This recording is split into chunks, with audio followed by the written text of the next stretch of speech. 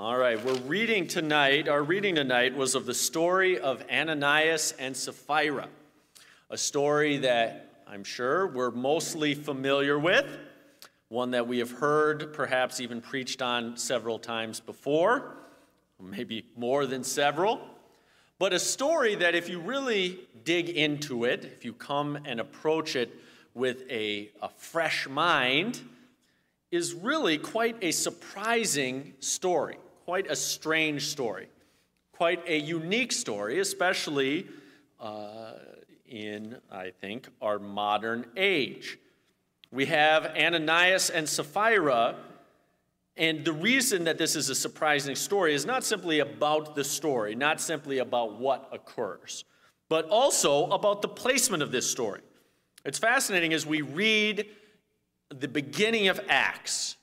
What we're seeing is an incredible story of a church on fire.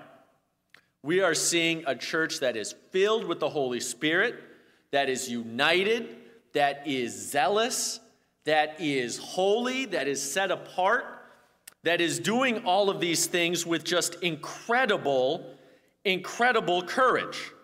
I mean, the chapter before, we're seeing people healed, and we're seeing incredible courage by the apostles who were leaders of this church. And I mentioned this on Wednesday night. In both Acts chapter 4 and chapter 5, we see these apostles in almost a kind of a slapstick, humorous way, being arrested, beaten, threatened, and then immediately going to continue preaching the gospel. I mean, the courage, the sheer bravado almost of these apostles is incredible, as is the supernatural protection that they are receiving from the Lord. And then in the middle of this, we have this story of Ananias and Sapphira. It seems a strange place to recite it, to place it. But then if we think about the details of the story, we think, boy, this seems, first of all, like a bit of a waste, right? Because we see with Ananias and Sapphira somebody who I think a lot of churches these days would like to have in their company. Okay, well, maybe they weren't perfect, but boy, they were pretty generous. And they weren't just generous, they owned land. And then you think of it in perspective, you think of it in context, and you think, and this was a time period in which these were believers who were mightily oppressed, who were drawing from people like the apostles who did not have lands, did not have money. Boy, should we really be coming down too hard on people like this who are willing to give up this money, even if it's just a part of it? And then we think about it more in context and we say, well, this clearly had to have been a large part of the money that came from the sale of this land. Nobody would go and say, especially in today's market, I sold my house and I'm bringing it all to donate to the church. Here's $12,500. I mean, it would have to be pretty close to what the land was worth for them to even try to get away with it. You think, boy, this seems like quite a strong punishment. And then death. Not a strong reprimand, not a perhaps a period where they were kind of persona non grata, instantaneous death. And then we read about this and we think about this, some of the aspects of this story that may seem strange to our modern ear. And then there's a word here that struck me in chapter 12. So they've died, and verses 1 through 10 is about their deaths. And great fear came upon all the church and upon as many as heard these things. Now that's an and that makes sense. It follows, Ananias and Sapphira died in church, were buried by volunteers from the church. By the way, notice the church service doesn't appear to get interrupted. I'm going to be honest. I think we differ from the church at Acts in certain ways, and we should try to become more like them. But if somebody were to die in this service, I think it's unlikely we would handle it the same way. I think maybe it would lead to some disruption. I don't think we'd go for another 3+ hours and just get up a crew of people to go bury the person in the front yard. But this "and" makes sense. Fear fell upon them. They had just seen something really incredibly life-changing. I mean, something very, very strange and frightening and fearful. But then the next verse also starts with the word "and." And, in other words, I think that this is to be read in the context of the foregoing verses. "And by the hands of the apostles were many signs and wonders wrought among the people, and they were all with one accord in Solomon's porch, and of the rest durst no man join himself to them, but the people magnified them, and believers were the more added to the Lord, multitudes both of men and women." There's a connection in this passage between the great work that was going on and the death of Ananias and Sapphira. There's a connection here. This isn't a throwaway, by the way, so then this happened. Oh, and by the way, that's when Ananias and Sapphira happened. Oh, and then this was happening at the same time. There is a connection here. There's a connection between what happened and the power that was power of God that was going mightily forth during these early days. And there's also a connection between the fear of the Lord that came upon the believers who witnessed it, and I think a connection with verse 13. "And of the rest durst no man join himself to them, but the people magnified them." Verses 12 and 14, we see that many people are being added to them. But there's also there's a large number of people who durst not join themselves to them. In other words, there were people who were being saved. There were people coming to the Lord. But what does join themselves mean? I don't think join themselves mean become a Christian. I think join themselves mean socially, culturally latch onto as a form of a movement. People were scared to do that. There was fear that was upon them. And frankly, I think that was part of the power that we see, the power of God going forth in Acts chapter 5 and in the early church. We look at stories about the early church. We see the courage. We see the fearlessness in the face of incredible opposition, in the face of incredible persecution. We also see the incredible love that they had for one for another, where there was nobody with needs. In a much poorer time than we live in, there was nobody with needs because everybody did not even think of their own property as their own. They gave it completely to the apostles and let the apostles decide what to do with it in terms of distributing everyone according to their need.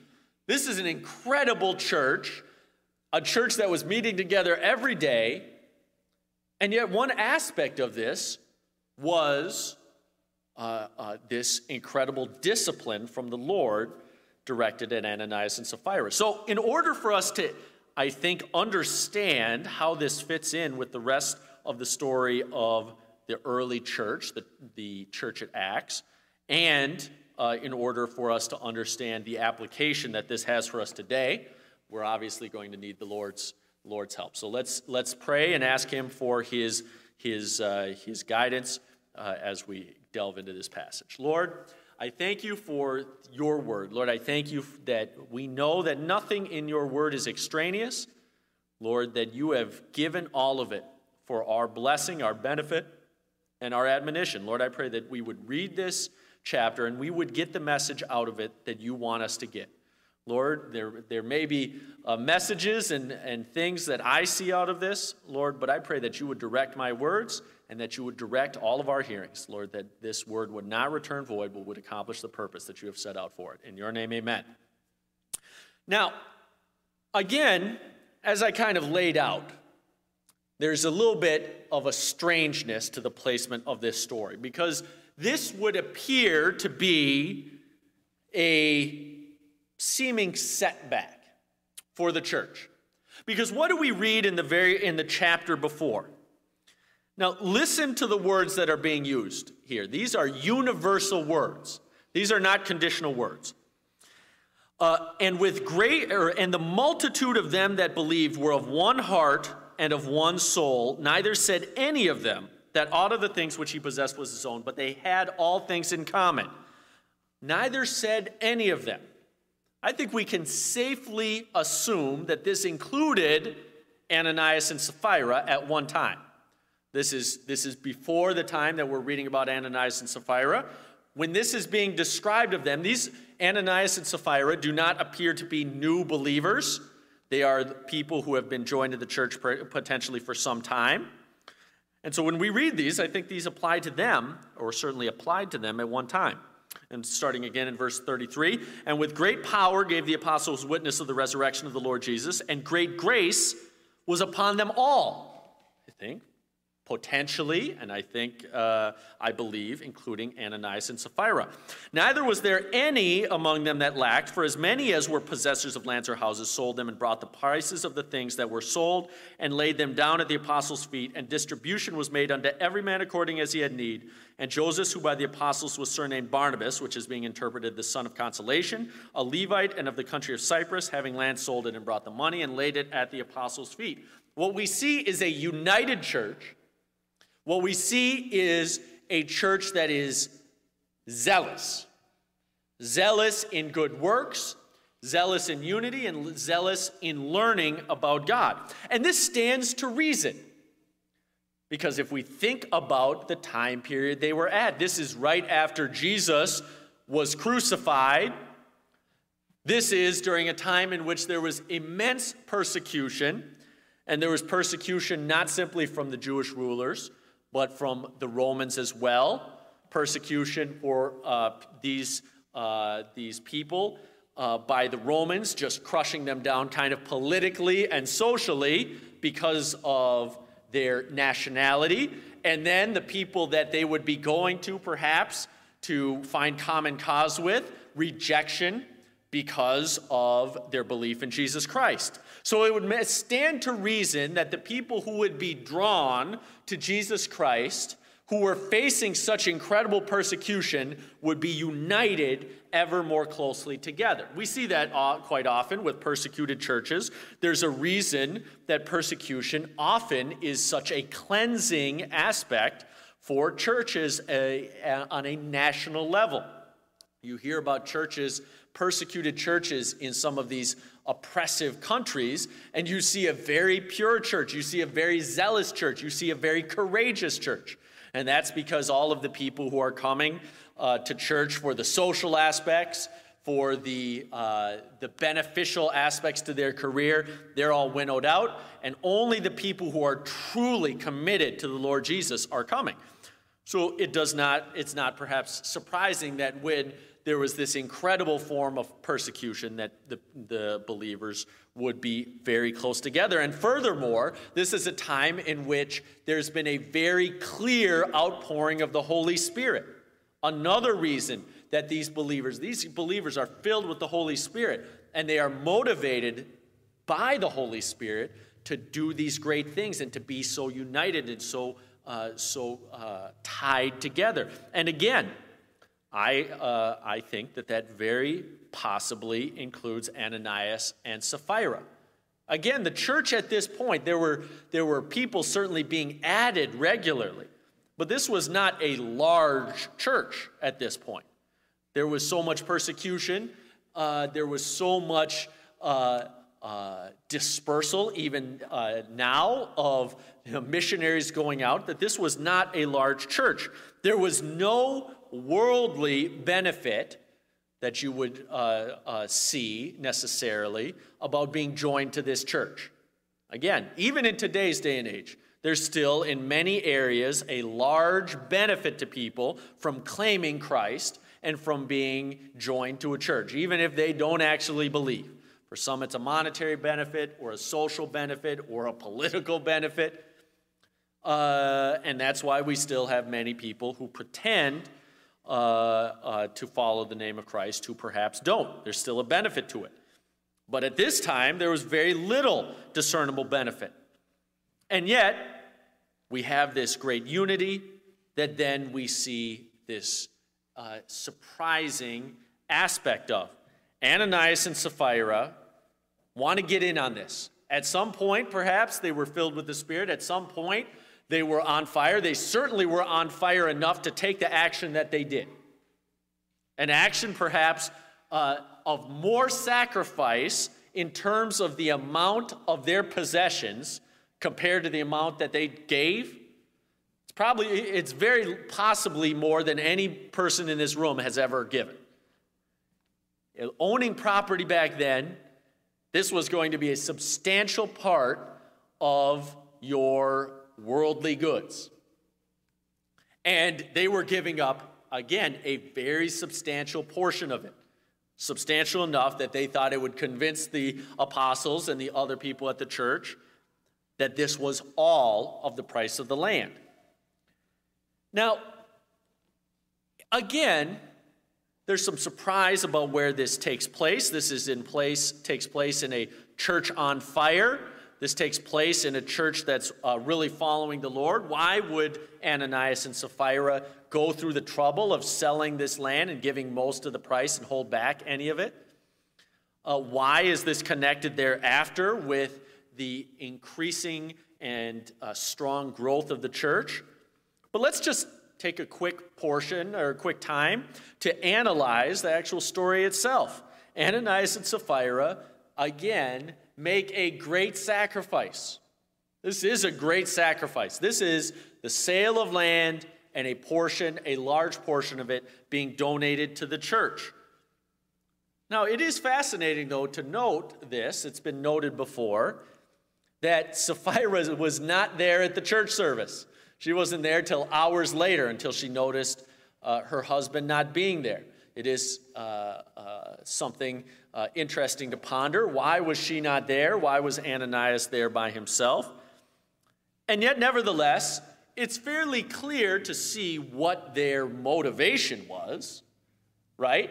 Their motivation was to get in on the sort of good press and social cachet that they had observed Barnabas getting and others who were giving all of this money, either to get the praise of men, or to avoid perhaps the shaming. Perhaps they thought, boy, everyone else is selling their land and people are going to start looking at us. We got some land, we got to sell it, and we got to give it. What do we see reflected here? Well, we see reflected quite a few sins when we look at this. We see certainly reflected the sin of pride. They were concerned about what others thought. That sin of pride, as it often does, leads to hypocrisy and falsehood. Quite often, those things go together, obviously.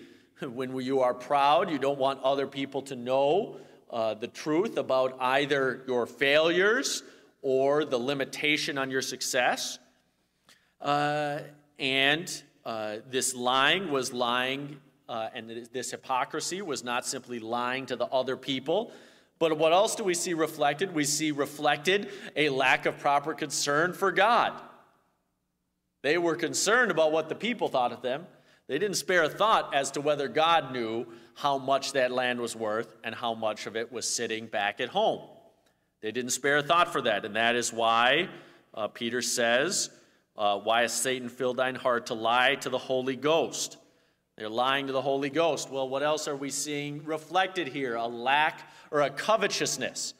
They are covetous. They want to keep some of this money. They desire to keep this money while still get the praise of men. And then finally, what do we see reflected?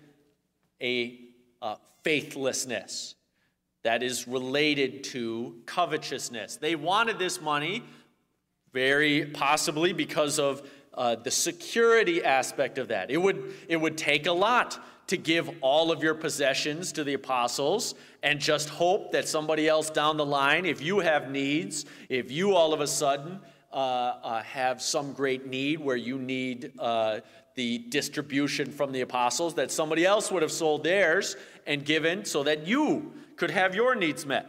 We see all of these sins reflected, and we see the punishment. The punishment is swift and severe. It is instantaneous death. And then 3 hours later, by the way, those church services were long back then. They were meeting daily, and this was hours and hours and hours that they were meeting together. They were doing this daily, and they were doing this without having Sundays off, more than likely. This was a great sacrifice. This shows how zealous they were, how excited and hungry and thirsty they were to learn about the Lord. But 3 hours later, Sapphira comes, wanting to know where Ananias is, and then she lies as well, and herself is struck down. And then they bury her, and then again, we read the passages about the fear that came upon them, and in connection with that, the continuation, the growth, the wonders that were being done of the hands of the apostles and of the attitude of all the people around them. People were afraid to ally themselves with them, to be joined to them. But the people who were hearing that call of the Holy Spirit were becoming Christians. Well, what's the lesson here? Well, I think certainly there are many different lessons we can draw from this.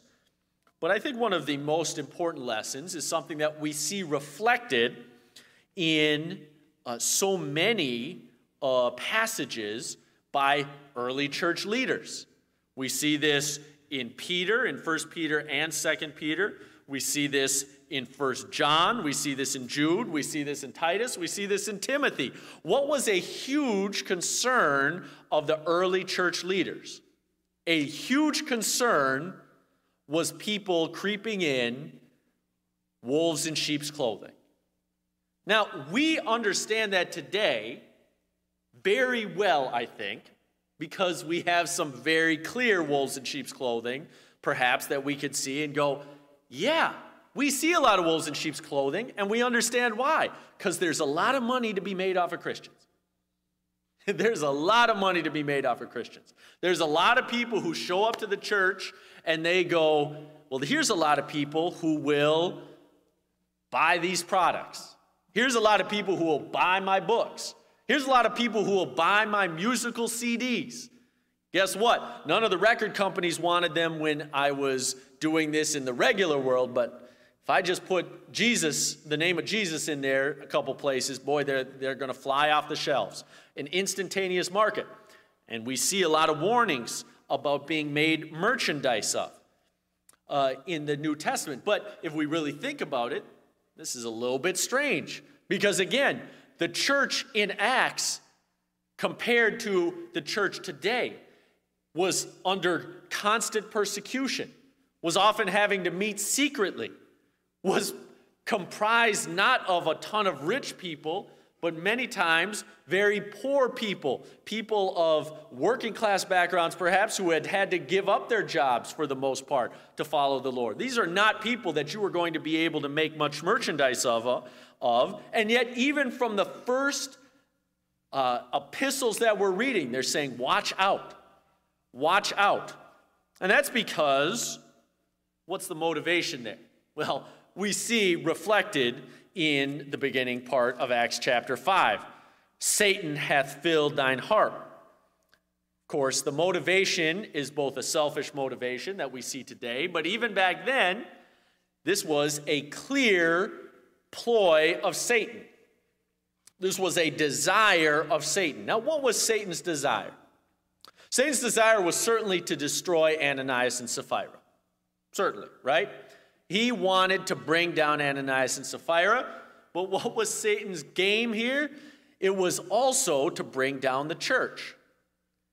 What is the warning against false believers, against hypocrisy, against people with sinful intent coming into the churches? What was the purpose of these warnings? It was not simply to protect the individuals who might themselves be dealing with these sin problems, might themselves be dealing with secret sin and hypocrisy, but also to protect the churches.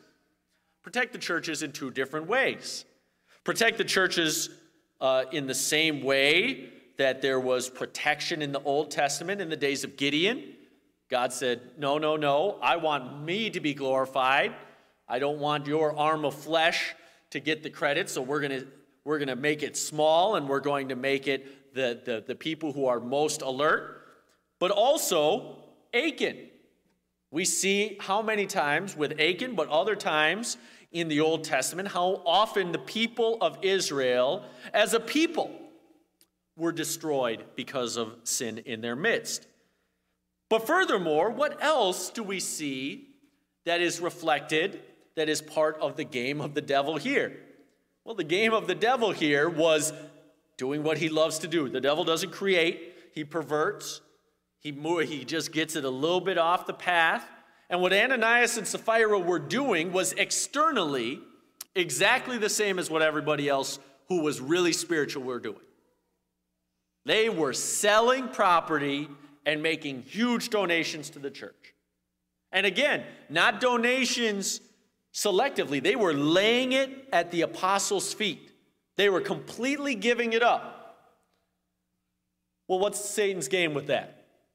You might think, well, hold on a second. Satan, boy, what kind of game is that there's this huge donation to the church? Think about all the good that the church can do with it. Well, of course, Satan's scheme was meant to destroy this church, meant to throw it off track. And the scheme was to introduce in and among these believers a very dangerous sin. And that's the danger of sin, a dangerous sin of pride and self-comparison. And of course, we know how many times that destroys churches. Churches, Christians, they start looking at each other and they say, boy, that person isn't doing as much as me. Either that makes me great, I deserve a little bit more credit, I want to do this because I want everyone to recognize how incredible I am, or perhaps that person there isn't doing enough. There's going to be tension, there's going to be division there. And that's what the devil wanted to introduce. The devil wanted prideful people in this church. The devil wanted a spirit of competition in which people were trying to do things for their own glory rather than the glory of God, which of course would have been very destructive to the church. And so what did God in his infinite wisdom do? He removed the tumor immediately. He removed the cancer immediately. Again, by the way, going back to what is surprising about this story is again that this is a story in which none of the actions, except for maybe one or two sentences spoken by these people, was anything but externally an incredible work of generosity and glorifying to God. Because again, this was a work of great generosity, what these people were doing. What was it that made it a scheme of Satan? What was it that Satan filled their heart to do? It was to do it out of the wrong motive and out of the wrong heart and with the wrong message as to what they were doing. Just keeping back a little sliver for themselves demonstrated the motivation of their heart, and that's what Satan was trying to foster in this church. And we have this great immediate addressing of this by God, and then a final addressing of this. This was not something that God was going to countenance. And it had its desired effect. What do we see reflected in verse 5 and in verse 11? So Ananias dies, gave up the ghost, and great fear came on all them that heard these things. And then verse 11, and great fear came upon all the church and upon as many as heard these things. What do we see here with fear? I don't think we necessarily see fear as in fear of a bully. What we see is fear in terms of respect of the power and holiness of God. This was a reminder to this people about the seriousness of following God. Because again, Ananias and Sapphira were doing something they had no responsibility to do.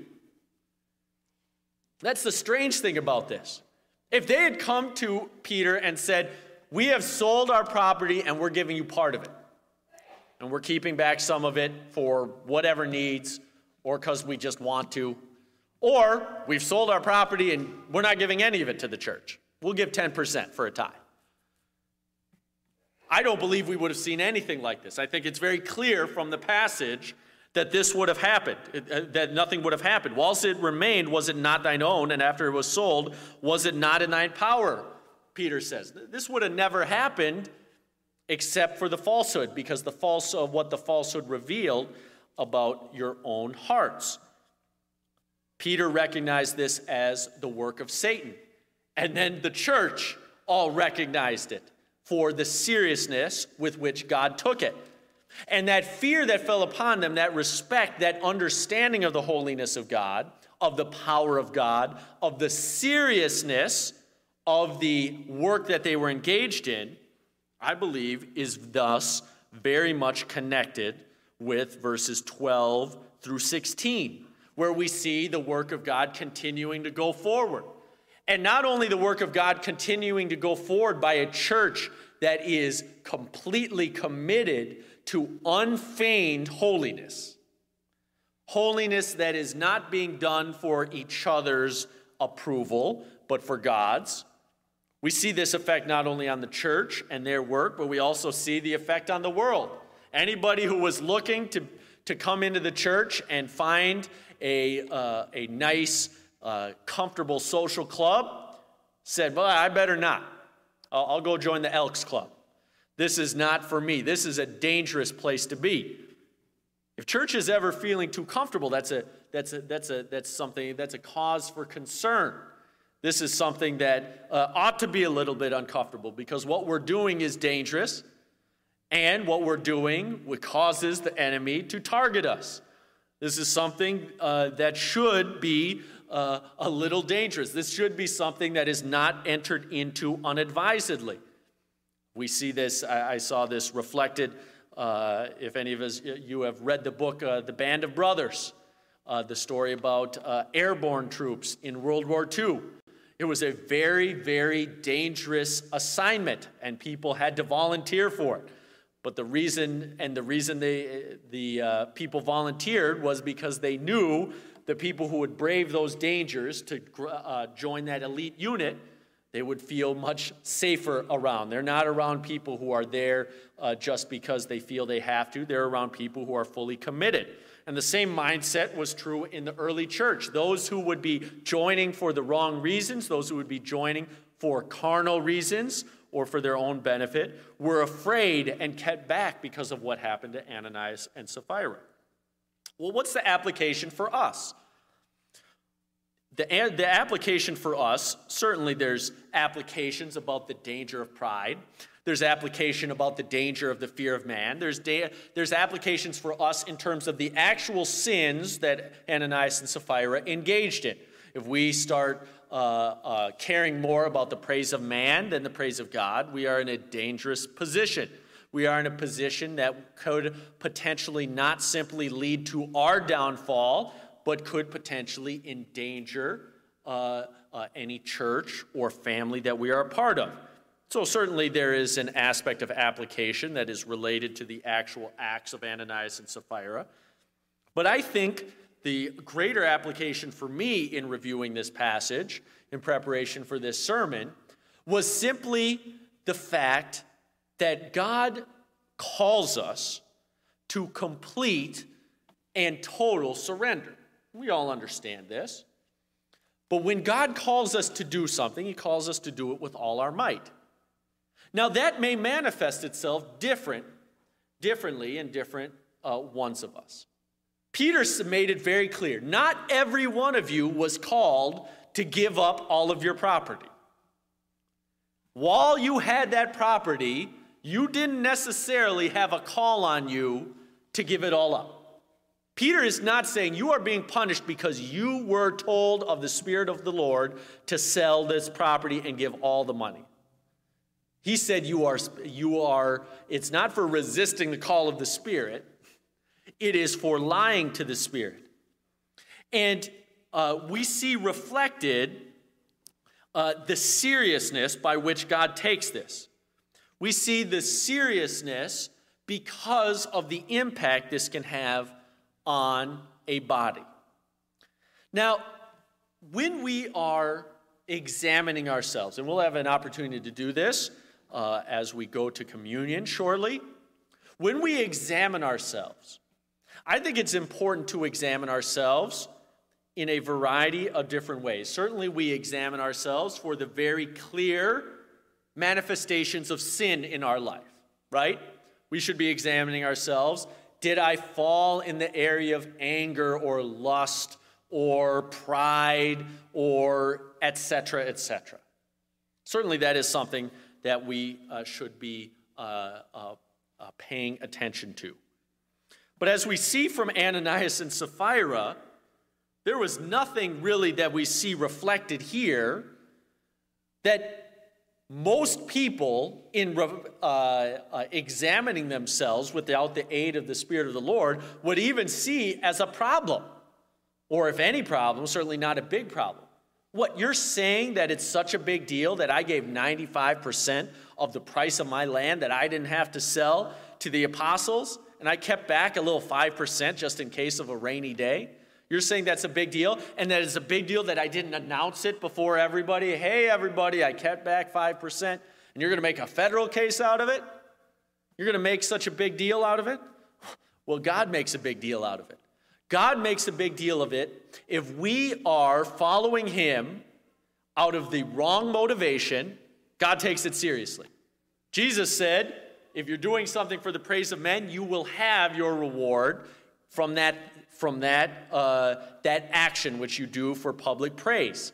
And yet what we also see reflected here is if you are doing something feignedly, half-heartedly, for the purpose of your own benefit, for your own pleasure, for your own glory, then God takes this very seriously. God will not share His glory with another. It is something that we, therefore, ought to take very seriously. So when we examine ourselves, we not only examine ourselves for the sins of commission, the bad things that we do. We not only examine ourselves for the sins of omission, the good things that God calls us to do that we have not engaged in.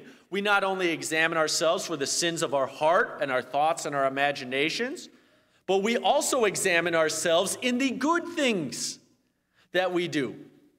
We examine ourselves in the things that we do that are actually, to all indications, to all of the people around us, perhaps even to ourselves, if we are not examining ourselves with the benefit of the Holy Spirit's searching searchlight on our lives, which seem to be an unadulterated good, but perhaps we, who besides God Himself are the only ones who can truly know our own hearts, can acknowledge with the conviction of the Holy Spirit, are actually not motivated by the correct things. And we do this, we examine ourselves, we humble ourselves, we confess our sins one to another, we repent from these sins, not simply for our own protection, not simply for our own benefit, for our own future growth, but also for our families and also for our church as well, for our community. Because we see Ananias and Sapphira's sin did not simply affect themselves, that affected each other. It affected each other. Neither one of them was able or willing to stand up and say, God wouldn't want us to do this. This is wrong. And it affected the church as well. So as we go forth here tonight, the fact is that every single thing we do, if we do it in the wrong spirit, for the wrong motivation, if we do it not properly and under the Lord, from the sermon that I'm preaching tonight, to the taking of communion, to the sharing of the gospel. God can do good things, by the way, out of our actions, but that doesn't mean that we can't be destroyed in them.